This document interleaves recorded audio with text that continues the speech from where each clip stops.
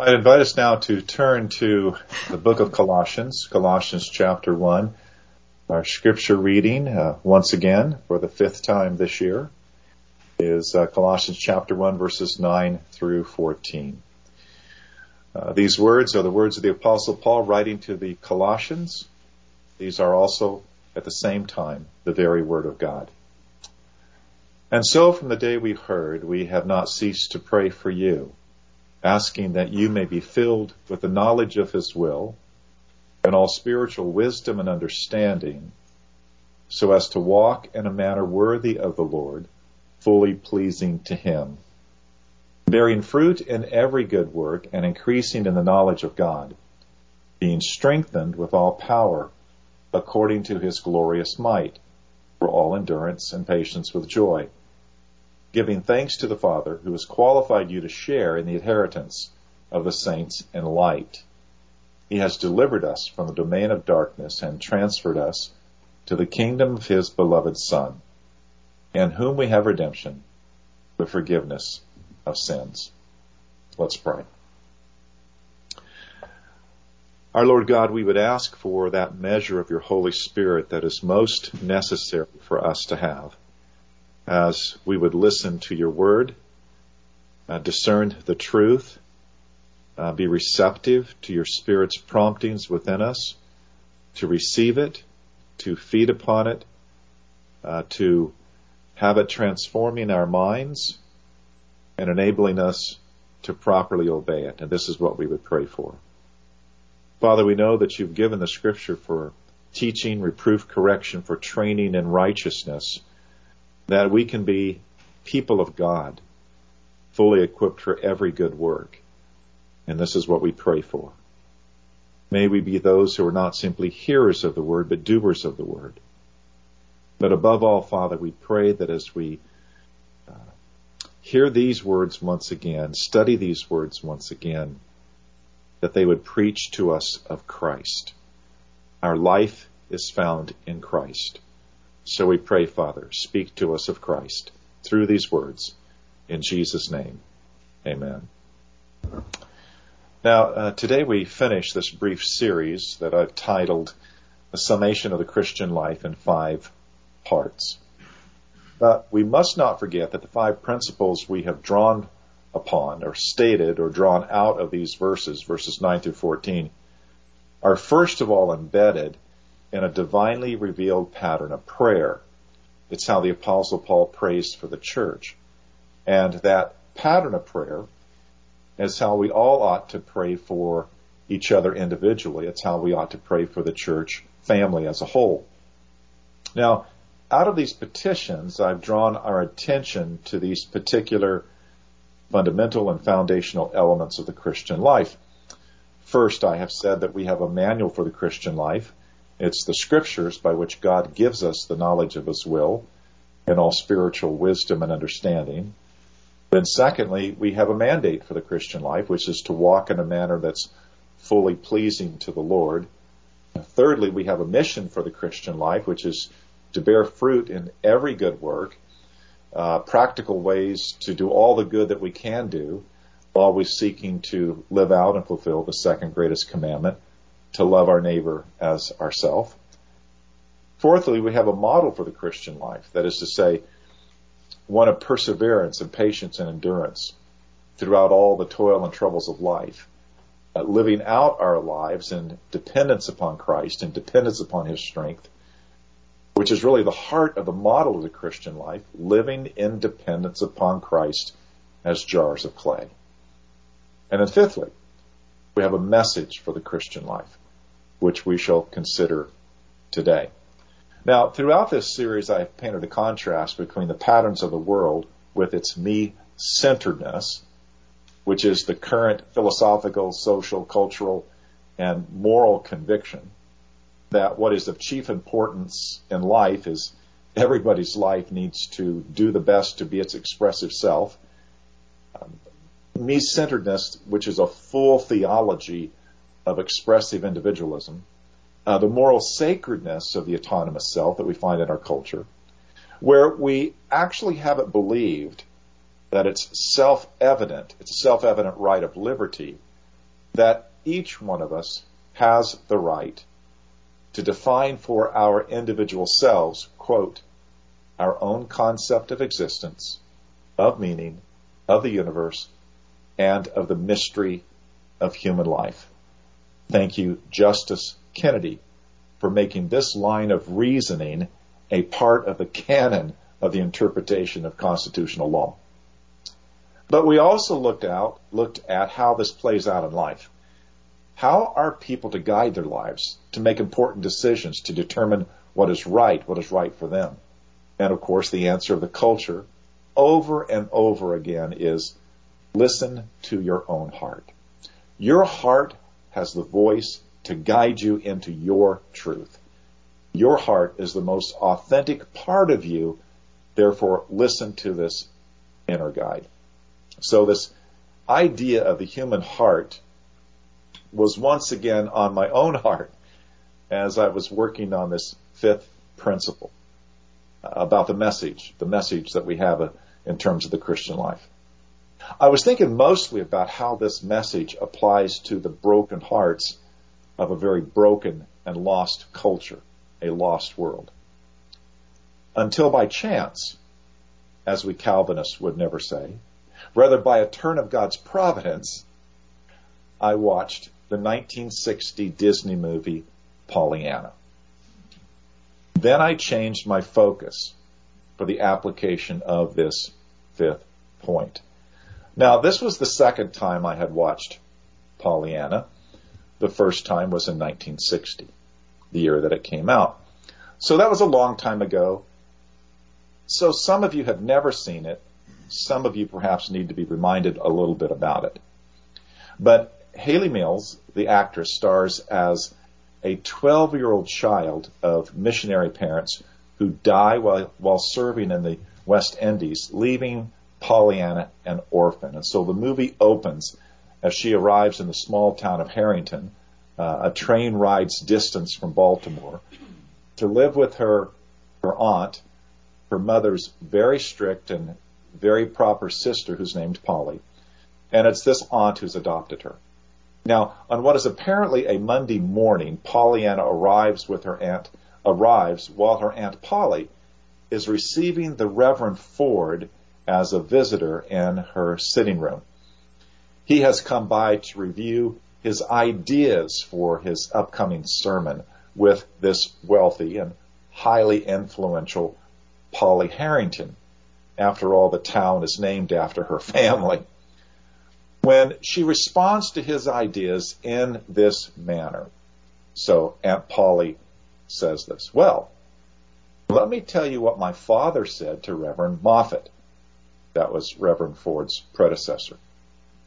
He said you only have the congregation for 1 short hour a week, and there are 6 long days of mischief for them before you get them again.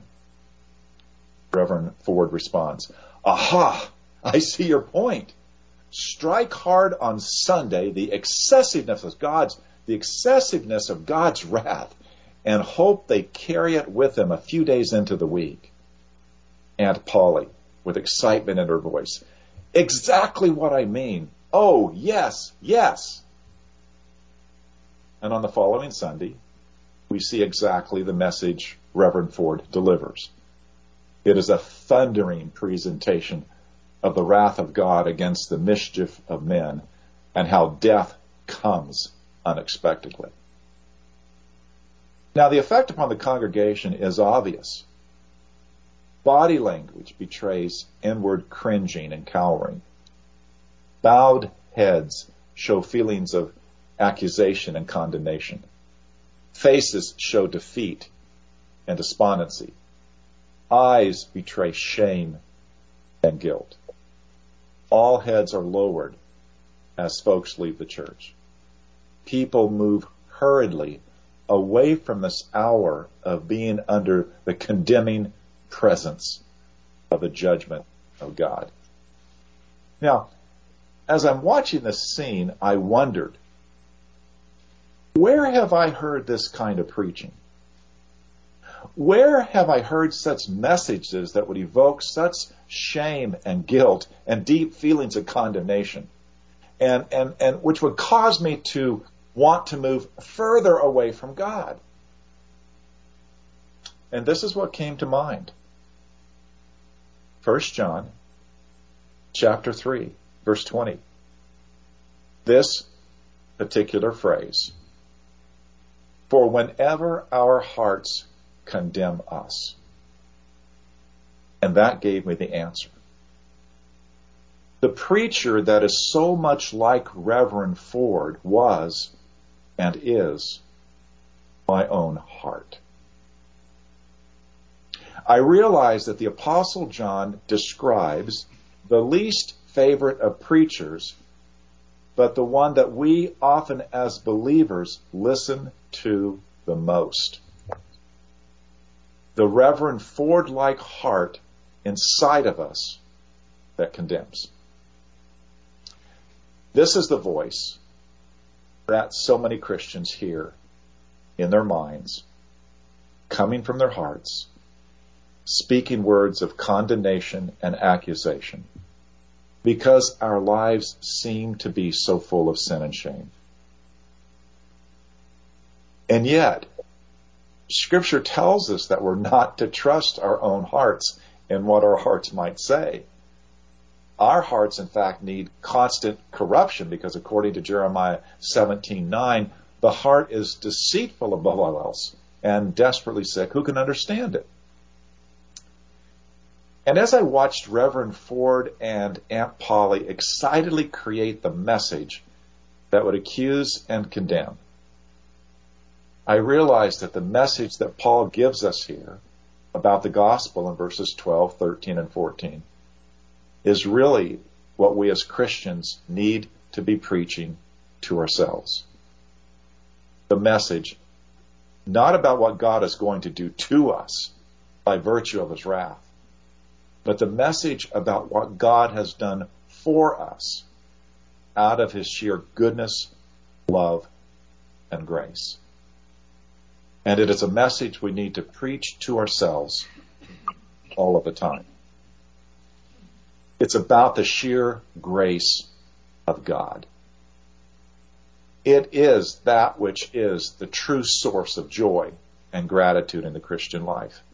It is the one and only one motivating message for the Christian. It is the message that gives us life and hope in a very broken world. It is what Paul has succinctly stated in these final verses of his prayer, verses 12 to 14, where he speaks of giving thanks to the Father, who has qualified you to share in the inheritance of the saints in light.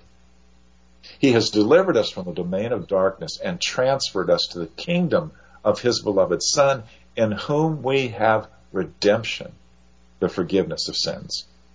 This is the message for the Christian life. This message is what we must preach to our own hearts.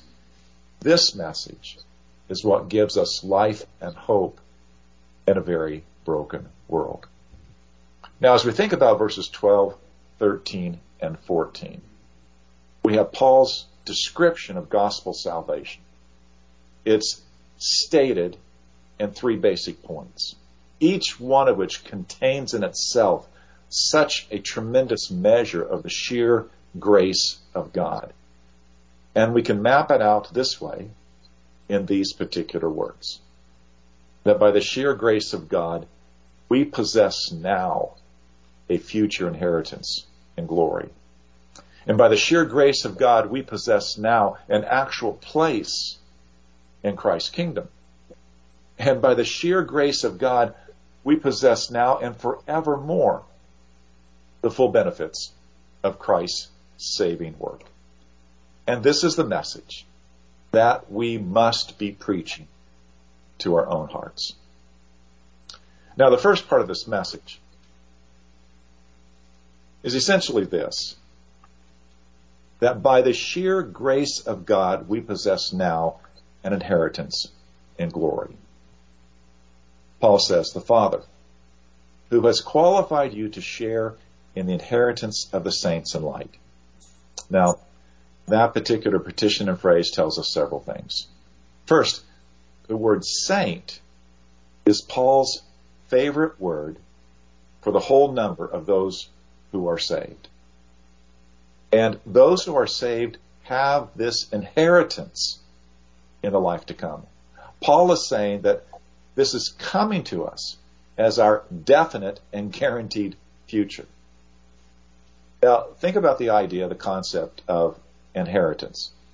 Lots of differences between lots of different cultures, some differences between the Old Testament, New Testament, some differences in terms of the ancient world between Roman inheritance, Greek inheritance, Jewish inheritance, and so forth. But something that is always central to the idea of inheritance is that of passing on property from one generation to the next, generally passing on property from those who die to those who are specified to receive that property in the dying person's last will and testament. And in the New Testament, what we are to inherit in the life to come is the fullness of the kingdom of Christ, the one who has died for us, with the lofty idea that we are, in fact, fellow heirs with Christ. For Paul writes in Romans 8:17 that if we're children of God, then heirs, heirs of God and fellow heirs with Christ. So think about your life. No matter the toil or trouble, no matter the tribulations that we are going through, that we are experiencing, we have this guaranteed future inheritance. And it's something to fix our hearts on, something to preach to ourselves. But what sweetens this inheritance, it's all of the Father's doing. The Father has qualified us. We have not done anything at all to merit this inheritance. We've not done anything to make ourselves worthy. It is fully of God's grace. The written document that we might call the Lamb's Book of Life. The Father wrote our names in it, not we ourselves. And that's something to remind us. The Father,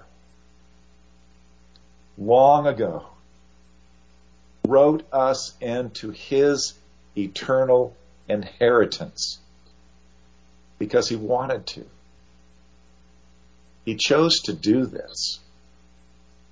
He chose to love us and to make us heirs with His Son. And as the Father does not change, so this inheritance will never be taken away from you. This is the message to preach to your own heart. That by God's sheer grace, you possess now an inheritance in the life to come. You possess now an inheritance that will never be taken away from you.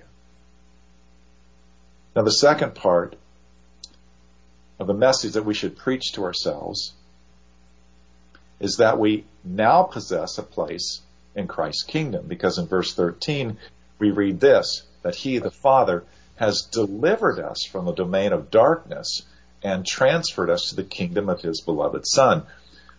The focus, again, it's on what God the Father has done, not anything we have done to cause this or to earn this or to deserve this. It is all of the Father's sheer grace. So, look at what God has done to give us a present possession of a place in the kingdom of Christ. Paul describes it as a deliverance and a transference. The deliverance means that we were in some place where it was no good for us to be. And Paul calls it the domain of darkness, a place of spiritual darkness. It is a place that is ruled over by the cosmic powers that are enemies of God and enemies of believers. Paul tells us that in Ephesians 6:12, where he says, "For we do not wrestle against flesh and blood, but against the rulers, against the authorities, against the cosmic powers, over this present darkness, against the spiritual forces of evil in the heavenly places." Even though we are still involved in spiritual warfare against these cosmic evil powers, we are no longer living truly within their domain, because we are no longer dead in our trespasses and sins. We are no longer following the course of this world. We are no longer following the prince of the power of the air. We no longer have that evil spirit at work in our passions and desires and mind, because we are no longer children of wrath. We are no longer in that place of spiritual darkness. Rather, the Father has given us a transfer, not just a passport, not just a temporary visa, but a permanent transfer into His beloved Son's kingdom. This means that we have passed from spiritual death to spiritual life. We are alive in union with Christ. We have been raised up with Christ. We are seated with Christ in the heavenly places. We are fellow citizens of the kingdom with all of the saints. We are members of the household of God, with the Father Himself at work within us by His Holy Spirit to do those good works which He has prepared in advance for us to do, even while the Holy Spirit is building us all together to be that holy temple and dwelling place for God. And this isn't just a passport where we might visit and vacation in the kingdom of Christ for a short time, but then have to leave. It isn't a temporary visa. It isn't a green card that allows us to be here, even to study and work here, but we actually don't belong here. But we'll have to leave at some stamped date upon official paperwork. No. We have been permanently transferred to the kingdom of Christ. But note what Paul says about Christ that adds a layer of sweetness to this transference. Paul tells us that the kingdom is that of the Father's beloved Son. The Son who is the blessed object of the Father's greatest love. Jesus, who is the supremely beloved one. We've been transferred to the place that belongs to the one that the Father loves above all else. What the Father has given to His beloved Son, that place, that realm, that kingdom, is where the Father has placed us to be with His Son. What a message that is to defeat our accusing hearts. Think about this deliverance. Think about this transference as something you can preach to your own heart. You can declare to your heart that you no longer live in the domain of darkness, but rather right now you live in the kingdom of Christ, and right now Christ is your King, who is the Father's beloved Son. And you can sing, "When darkness veils His lovely face, I rest on His unchanging grace. In every high and stormy gale, my anchor holds within the veil."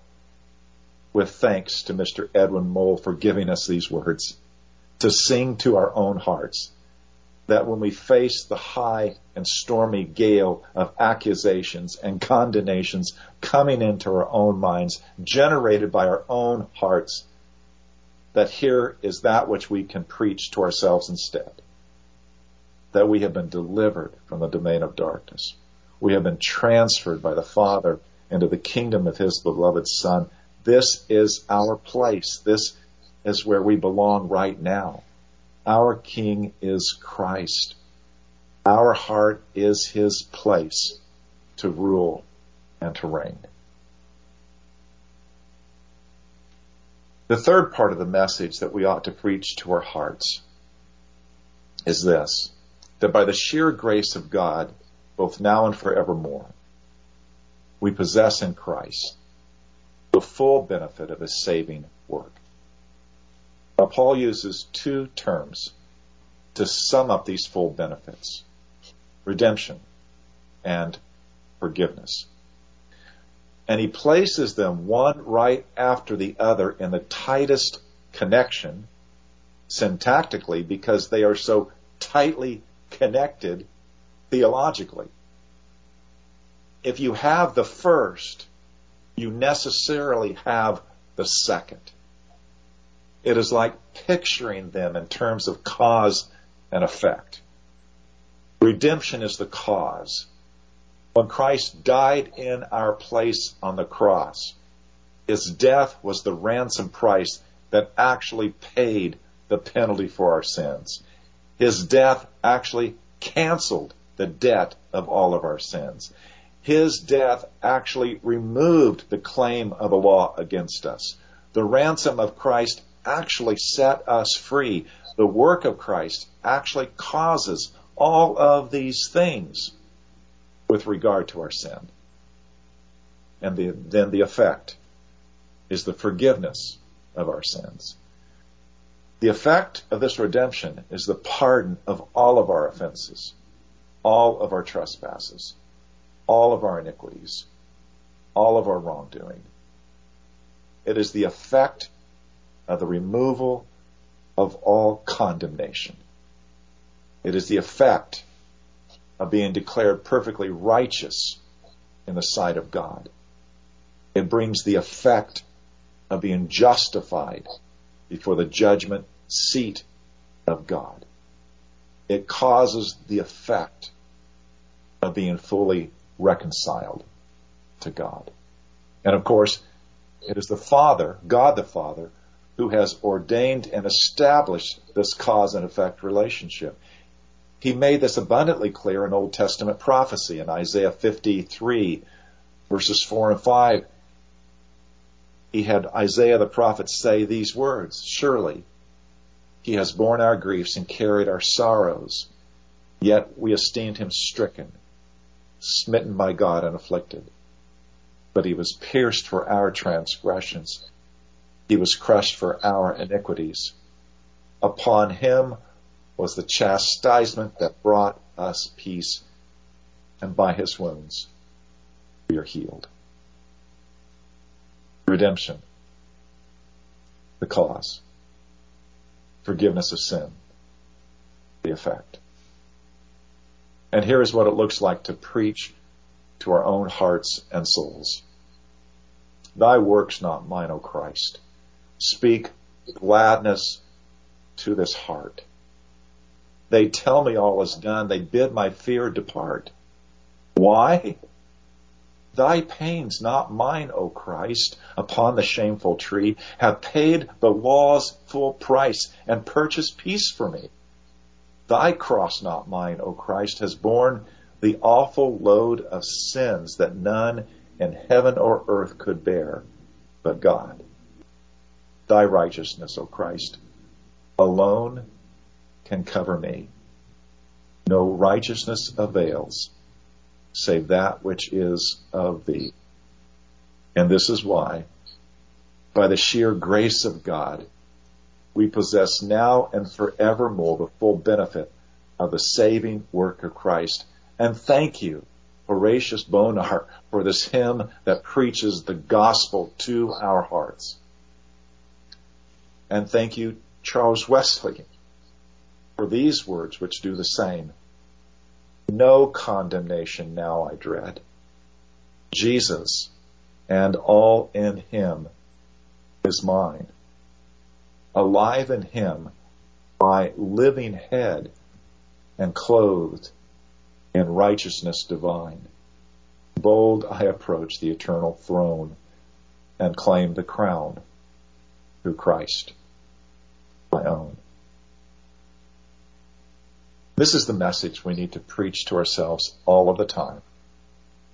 The sheer grace of God that governs every aspect of our salvation.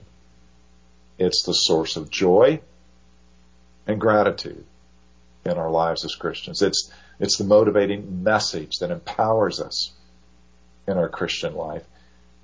It's the message, and the only message, that can give us life and hope in a very broken world.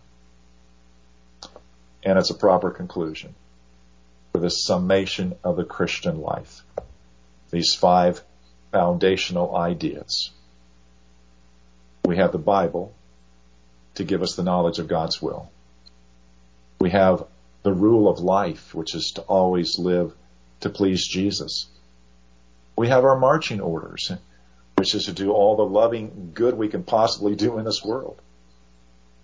We have dependency upon Christ and His strength as the means of facing all of the toils and troubles of this earthly journey.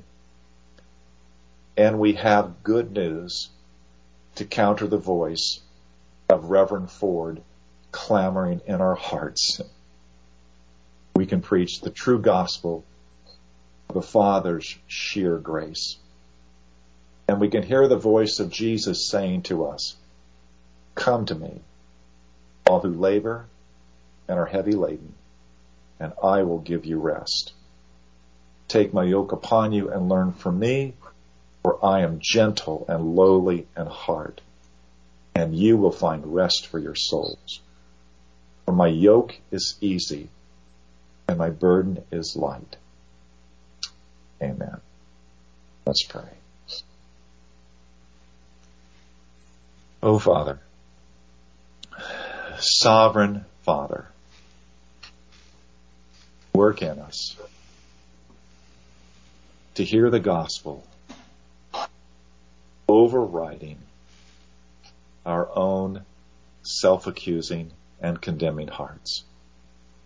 Father, we pray, give us strength in Christ to hear His voice calling us to fellowship with Him.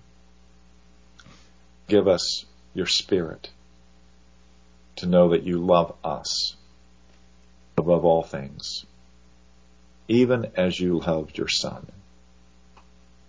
Remind us, Father, we have an inheritance that you have qualified us for. You have delivered us out of the darkness of a lost and broken life. You have placed us permanently in the realm of your Son's kingdom, the Son you love. And Father, you have redeemed us and fully forgiven all of our sin. All of this we thank you and praise you. In Jesus' name, amen.